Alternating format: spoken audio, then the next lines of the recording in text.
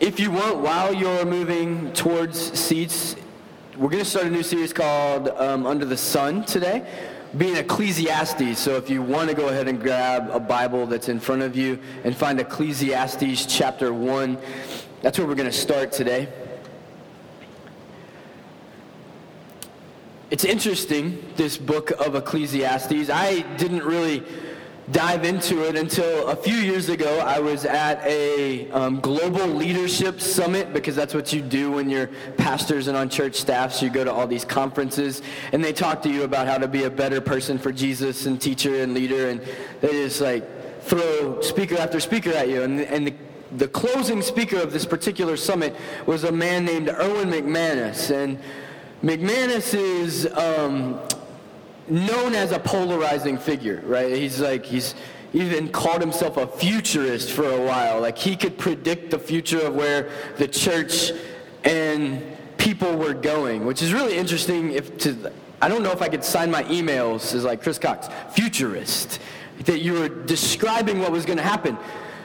But as that story had been unveiled, what we found out is that there were a group of Texas businessmen who believed in McManus's message so much that they funded his work for years and said, we just want you to be a futurist and tell us what we should do before we should do it and go. And so he was being privately funded by a community of people that just wanted him to be a futurist. And so he had the freedom to really stand on a stage and say whatever he believed that the future was going to become. He was a great voice in the movement from like modern age in 1900s into these 2000s of the beginnings of postmodernism. He had a lot of things going for him. He wrote a book called The Unstoppable Force, and it was a great book for me in becoming a minister. It illustrated what community, what ethos could look like when the church was coming together. And so I'd respected him in this writing and in this creation.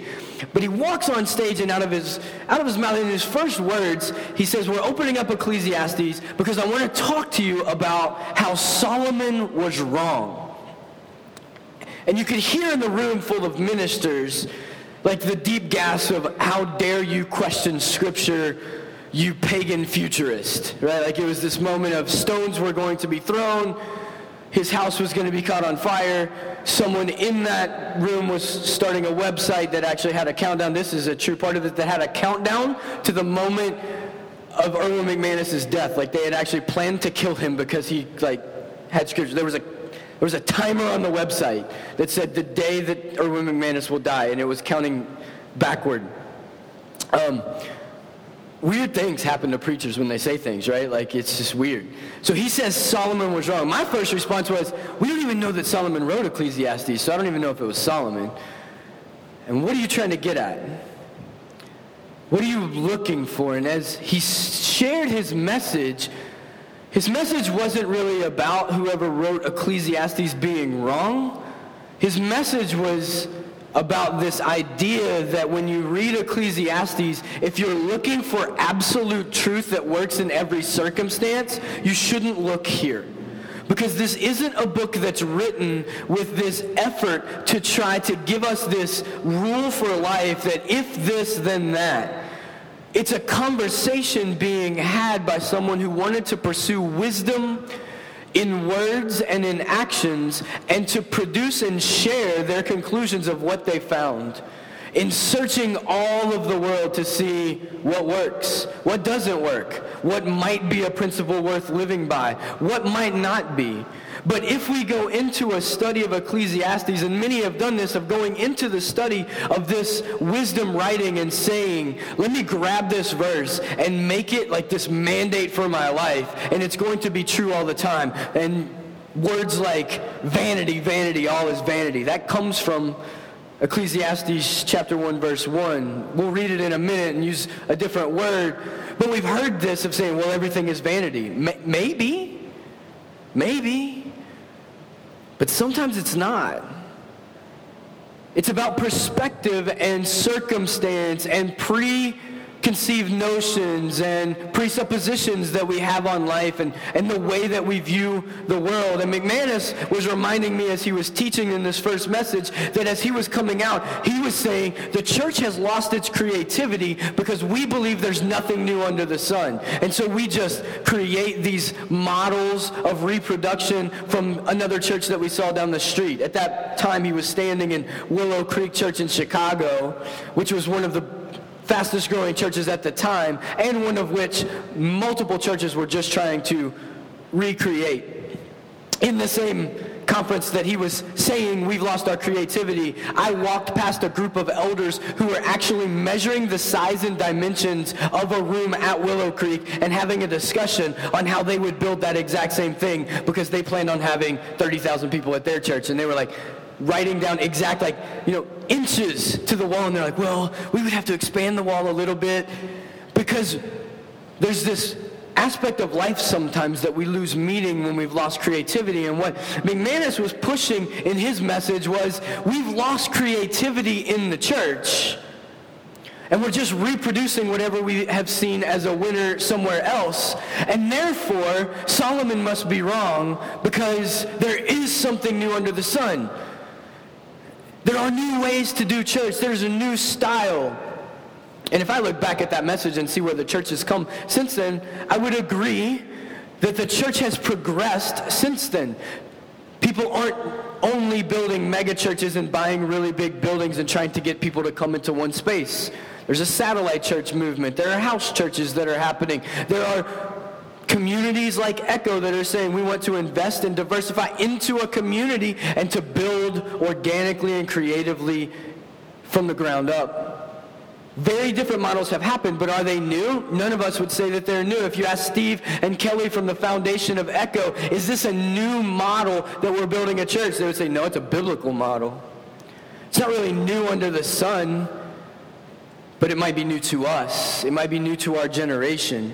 And I'm saying all of this in an introduction to say, over the next few weeks as we study Ecclesiastes, if we look at this of saying these are mandates and you can't push against them, we're looking at them from the wrong perspective. Instead, we would look at these as invitations to converse with God about things that don't make any sense and that we don't understand. And that's what I love about Ecclesiastes in verse 1, starting with this author, this teacher, saying, I am the great teacher, and everything is meaningless. That gives me peace of going, oh, it's okay to talk to God about stuff that doesn't make any sense. I don't have to be worried about punishment. I don't have to be waiting for wrath. This is not a judgment thing that's coming, but this is the teacher, the preacher, maybe the king of Israel, standing and assembling people and saying, it's okay to talk to God about the hard stuff, about the weird stuff, about the stuff that doesn't line up with what we know about science, about the stuff that we don't know that lines up about family, about the stuff that we just don't understand, and about the stuff that just seems absolutely pointless. It's okay to talk to him about the stuff that doesn't make any sense. And not only is it okay, but I believe that by the end of this series, we'll see that by talking through the stuff that doesn't make sense, the stuff that doesn't work out well and fit in a neat little Jesus box, we'll actually find the life beyond the sun. So let's dive into Ecclesiastes chapter 1, verse 1. It starts with this. It says, the words of the teacher, son of David, king in Jerusalem. Meaningless, meaningless, says the teacher. Utterly meaningless. Everything is meaningless. We're going to pause in 3 different places as we go through this text this morning, and this is the first one. The first thing that I want us to make sure that we know is that Ecclesiastes is actually not even a Hebrew word. The name of the book doesn't come from the Hebrew context of how the book was written. It's not the name of a person. It's not the name of a king or a prophet. It's actually from a Greek word, ekklesia, that was then given back to write on this, that based on verse 1 where it's saying the teacher or the preacher would actually be the assembler or the gatherer. And so these are the writings of the gatherer, the one who assembles people. The word in Greek, ekklesia, we've taken to mean church. I know that because that is the first Greek word I ever screwed up as a minister.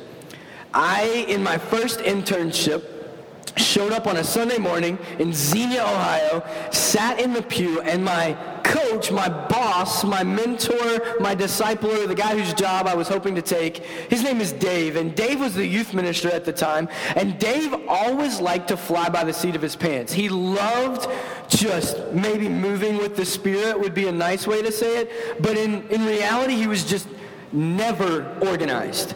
And so as church starts, he sits next to me and he's like, hey, I have a great idea. You should do the closing announcements. Cool, when? In 5 minutes. Like, we're almost finished with this. Like, you should do this. He didn't tell me at the beginning of the service. He told me at the end, like, I'm like, what do you want me to announce? I've never been to this church before. He's like, I know, but you're the intern, and we need to introduce you to everyone. And I had a great idea while the church was going on. You should close the service. I'm like, great. So he hands me his bulletin that has like 4 bullet points of what we're supposed to talk about at the end of the church before the church is dismissed. And he's like, okay, and you're up. So church of like 600 people, and I'm testing it out. I came from a church of like 100 people in Kentucky, so I didn't have a lot of larger group experience.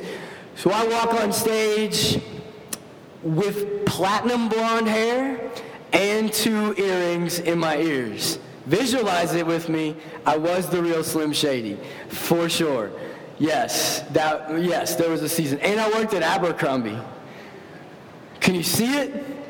So there are open-toed shoes, earrings, platinum blonde hair in Xenia, Ohio. They had never seen anything like me, right? They did not know what was happening. And so I walk on stage, and as I get to the front of the stage, I talk about this 4th of July program that is the real worship service of that community, these 2 small groups that are happening, and then I say, and on Wednesday, Ecclesia will be meeting, and you hear like an entire gasp from the church of like, oh, he said Ecclesia, he doesn't know Greek, we can't hire him. So I walk off the stage, and I get this really firm handshake from this elder that's been there since Jesus was on the earth, and he looks at me and he says, boy, if you're going to be here, you better learn how to pronounce the words right. And I sit down, and my ears are red, and I'm burning, and Dave looks over, and he's like, it's ekklesia, man. And I'm like, I haven't taken Greek yet. Like, I'm just a sophomore. I have another class coming. So I've never forgotten ekklesia because I'm an idiot, right? Like, because I made a fool out of myself in front of everything. But the ekklesia is actually the assembly. We've turned it in the New Testament. It's the church. It's the gathering of Christians and believers. But it's this idea of when the people are assembled, then they are spoken something. And I think that's really important because what is said is often just as important as who it is said to. And so I want us to have the visual picture that when the community is assembled, the one who is trained and empowered to speak to those who are gathered, the gatherer who gets everything together, the most important, he felt like these were the words that he thought we needed to hear, that the assembled people needed to hear was, it's all meaningless. It's all a joke. It has no point. It's all vanity. Like his first words, he didn't have an intro, he didn't have a hook. His first words are, this is stupid. This is pointless. The Hebrew word there is hevel, which is like a breath or a vapor. It's like breathing on a mirror and how it fogs up and then it just disappears in a second. He's like, life, all of your entire life from birth to death is like that. It's like, gone. The crowd in that moment has to be like, yeah, huh? My life is what? Yeah, it's crap. Your life is nothing. It's pointless. It's worthless. It's meaningless. This is what I have for you, O assembled people. The wisdom of the Lord is, it's all stupid. I'm intrigued though, right? Because I've wondered that. Have you ever wondered that? Have you ever wondered if you're really here for anything? If there's any deeper meaning to what you've got going on? The first, meaningless moment that I can remember was finishing playing football as a senior in high school. I don't know if you've played sports, but coaches in high school sports believe that the entire world is at stake if you don't win. My team was terrible through high school. Like, we won 2 games when I was a sophomore. We were defeated 72-0 when I was a sophomore. That felt good. Yay! We were so bad that me at 5'5" had to play varsity quarterback for 2 games because our other 2 quarterbacks were so concussed that they couldn't go back out. I couldn't see over the line. It was awesome. We just did like quarterback sneak all the time, and I just slipped through all the holes because no one could see me either. But going into my senior year, we got a new coach. And this coach had won state championships. And the first day of practice, he introduced us to these things called royals. And royals were like 20-yard sprints, but you had to do like sequences of them until you threw up. And you would go 20 yards down, 20 yards back, 20 yards down, 20 yards back, 20 yards down, 20 yards back, 15-second break, and then you would do 3 more. And we're just exhausted. It's July, August weather. And he kept saying, but this is going to pay off in November, right? He keeps yelling at us of how it's going to pay off in the last game of the season because we're going to be in such great shape. We throw up multiple times. Everyone's sick. People pass out, but you work through it. Some days you have to work out your legs in the weight room, and then you go run these royals. You hate life. You wonder if you should quit. But we're playing for November. It's going to come. And then it's November. And we get beat 21-7 in our last game. And I walk off the field knowing I'll never play football again because, like, what college is, like, giving this dude a scholarship, right? I started my soccer career after that and met Steve. And I'm walking off the field, and I'm feeling emotional, but I'm not feeling emotional like, oh, no, I'm so sad it's over. I'm feeling anger. Why did I do all of this work and throw up all of those times when we were just going to lose anyway? Meaningless. Some things just feel meaningless. There are some college classes, maybe you felt that. You're like, why are we even here? What is the point of this? Jobs that just don't feel like there's a point to them. But then there are some days where you're probably standing in front of the dishes that you have to do again. And you're like, what is the point? Like, is this what my life has come down to? Washing other people's bowls. Again, I just cleaned this counter yesterday, and it's dirty again. The car needs gas again. Why? We're just going to eat, watch, and sleep again. What's the point? I love that the author starts with this meaninglessness because I think when the day ends, it's actually the question we're all really asking about whether or not God is real, because we don't know whether or not the day-to-day crap that we do has a purpose to it. Am I just going to wake up tomorrow and complain again, or go through struggle again, or be sick again, or watch my finances deplete again? What's it all for? And he affirms us and says, if it's all for that, it's really for nothing. And that kind of gives me peace. He then continues in verse 3, and I'll read it, but it's not going to be on the screen because we're going to pause in verse 8 in just a second. But in verse 3 it says, what do people gain from all their labors at which they toil under the sun? Now, I ask this every time I was in a tobacco patch in Kentucky. I have no idea what we gained from that mess, because I would watch as my grandparents worked so hard on tobacco. It is the hardest work I've ever done, that and concrete work in Mexico. And then I watched them go into these warehouses and sell the tobacco in these bales, and people would auction it off, and I would see that they would get pennies on the dollar for all that they had done months. And then once they paid their employees, and then they fixed the tractor, and then they came home and bought another cow for the farm. Like this is my real life story growing up, by the way. And I'm like, why did we work that hard? And they're like, this is all we know. And that was it. And it was grueling. It says, generations come and generations go, but the earth remains forever. The sun rises, the sun sets, and hurries back to where it rises. The wind blows to the south, and it turns to the north. Round and round it goes, ever returning on its course. All the streams flow into the sea, but the sea is never full. To the place the streams come from, there they return again.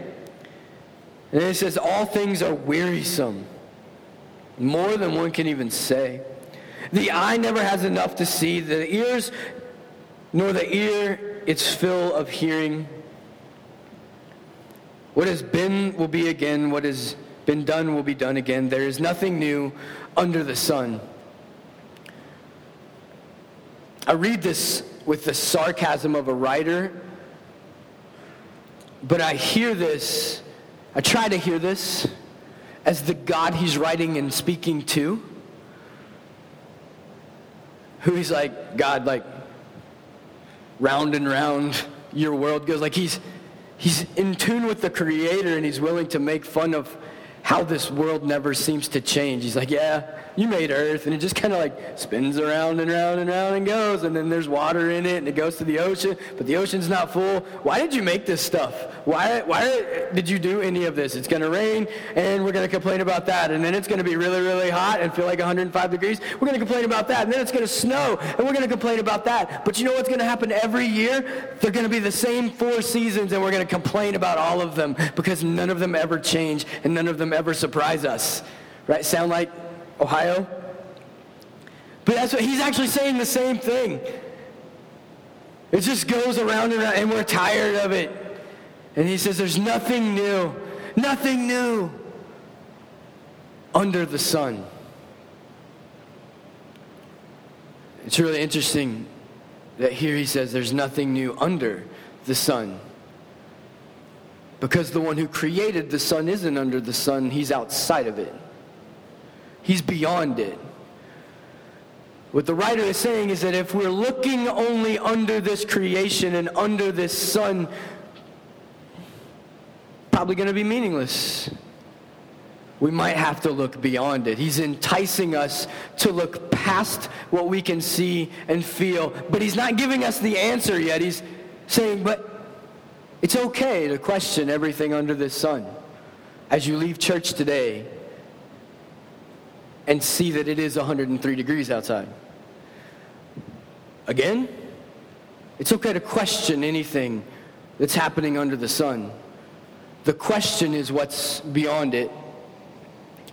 Then it says, is there anything out of which one can say, look, this is something new? It was here already long ago. It was here before our time. No one remembers the former generations, and even those yet to come will not be remembered by those who follow them. And then continues to go, it pauses from his digression of, well, this all sucks. And then he goes into an establishment of, I, the teacher, was king over Israel and Jerusalem, which is why people think this was Solomon. I applied my mind to study and to explore by wisdom all that is done under the heavens. What a heavy burden God has laid on mankind. I've seen all the things that are done under the sun. All of them are meaningless, a chasing after the wind. It says in 15, what is crooked cannot be straightened, what is lacking cannot be counted. And then he says in 16, I said to myself, look, I have increased in wisdom more than anyone who has ruled over Jerusalem before me. I have experienced much of wisdom and knowledge. Then I applied myself to the understanding of wisdom and also the madness of folly. But I learned that this too is chasing after the wind. The author's just like, I just want you to know I tried it all. For your sake. I smoked it all, I drank it all, I ate it all, I slept with it all, I bought it all, I drove it all, I climbed it all, I jumped off of it all, just for you. Like he was freely giving himself a pass on any kind of chaotic life that he lived of I just want you to know, I lived it up. And at the time, I was taking notes to see where wisdom was in living up all of this life and by enjoying all of this. And this is actually the perspective that anyone who defends that this was from Solomon, they're like, this is why he had 1,000 girls. This is why he had a kingdom full of all of these riches, is that he's justifying it by saying, in order to become the wisest man who has ever walked this earth, I need to experience everything. Like I could say it to you, but it's better if I test it. And I tested everything. Not only the wise things, but the mad things and the foolish things. I tested it all. And what I found? Havel. Another breath. It all just goes away. The satisfaction is there one moment, and then it goes away the next. It's there quickly, and then it's fleeting. I've tried everything. And all of it just goes away like a breath. It's all going to leave you empty. That's his landing in this first chapter. And it could be depressing. We could feel the darkness of it. Instead, I like to see that this is the ending of chapter 1 because I think it's realistic.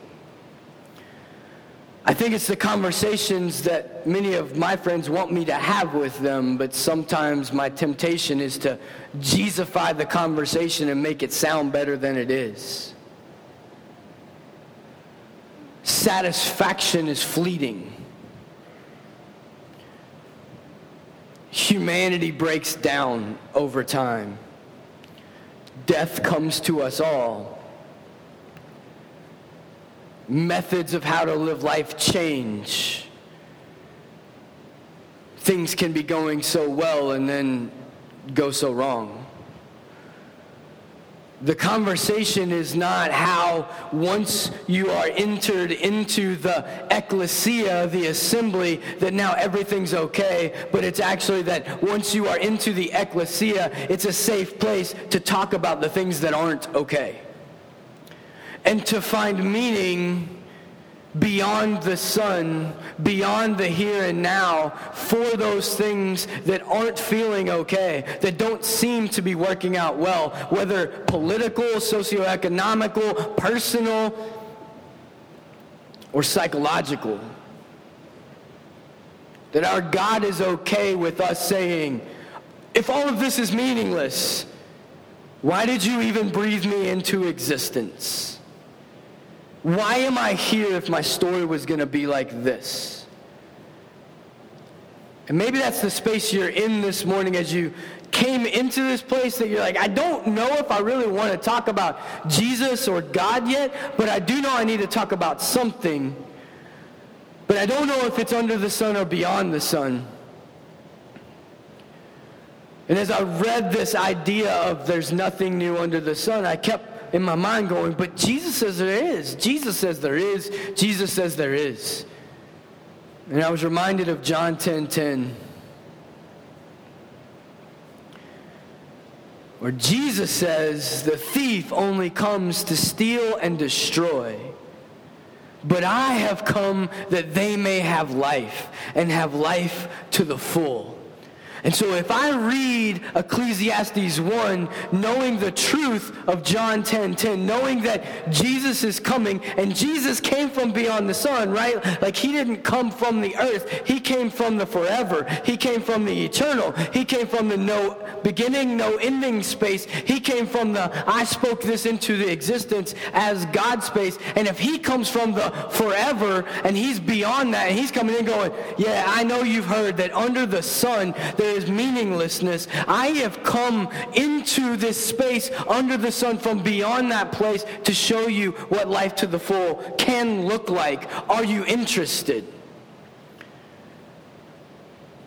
Do you want life and life to the full, or do you want to let this thief of meaningless continue to kill and destroy our hope for a meaningful future?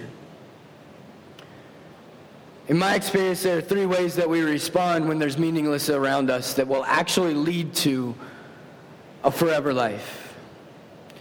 And this is my invitation to you this morning, is to take one of these three and practice it this week. The first is to talk out Hevel.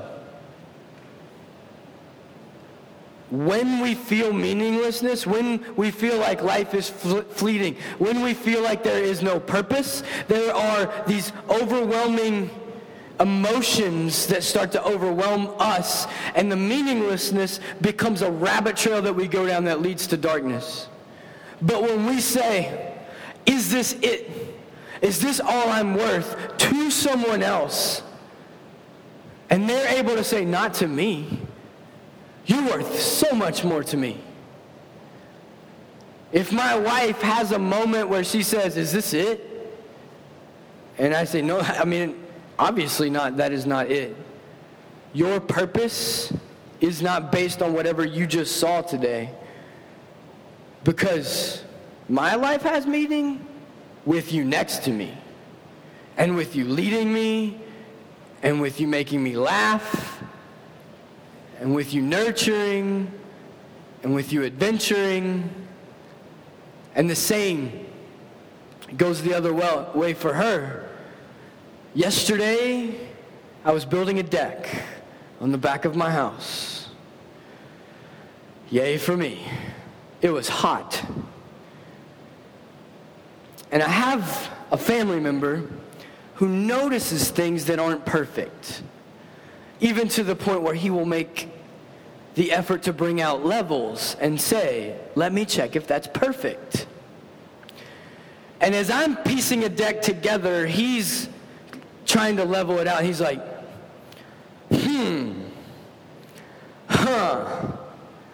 well. And in my mind, I'm like, I need you to leave. Because I have a nail gun in my hand, and I can accidentally send it in a direction of, well, not perfect. Like, I have the heat and the dehydration and the frustration with this board that is not straight that I need to put into this deck that you're saying is not level, and I may just want to shoot this nail at your face. And I don't. He leaves. And in my mind, I begin to get into this place of, this is stupid. I'm not a carpenter. I shouldn't be doing this. I wanted to try it. I have a father who's a carpenter. I've learned some things. This is saving me a ton of money by doing it myself. I can finish this. But then I'm in that moment and he leaves and I'm like, but this is stupid. This is meaningless. This is pointless. Why wouldn't I just let a professional do this? Why am I doing this? What is this? And it's in that moment that Sarah walks out onto the deck and I say, that was frustrating. He actually got the level out. And she said, did he say anything good? Not a word. He just questioned everything and then left. And then her response was, I love it. I just want it to be finished. I can't wait till I'm sitting in this corner and editing photos. And she gave me vision out of my meaninglessness, beyond what I could see. But she would have had no idea that I was struggling had I not spoken the breath, right? Had I not let the vapor, the moment, the meaningless moment out. So maybe this week, you just need to talk the meaningless, talk the frustration. If you had a weekend that you were like, why am I doing this? What is the point? This is crazy. I shouldn't have said yes to this in the first place. Your action step today is to speak it to someone so that they can look at you and say, you are amazing. You are God-breathed. You are here for a purpose. We don't understand it, but I'm with you. Which leads to the second, because maybe someone's going to speak something to you this week, and you need to empathize with the weariness of the round and round it goes, right? Because someone next to you is going, I wake up, I am frustrated, this is empty, this is burdening, this is overwhelming. It's just the circle is spinning around and around, and you know because they've been telling you the same story for days and days. Why isn't this getting better? Why isn't this getting better? And you will empathize with the weariness of the round and round it goes.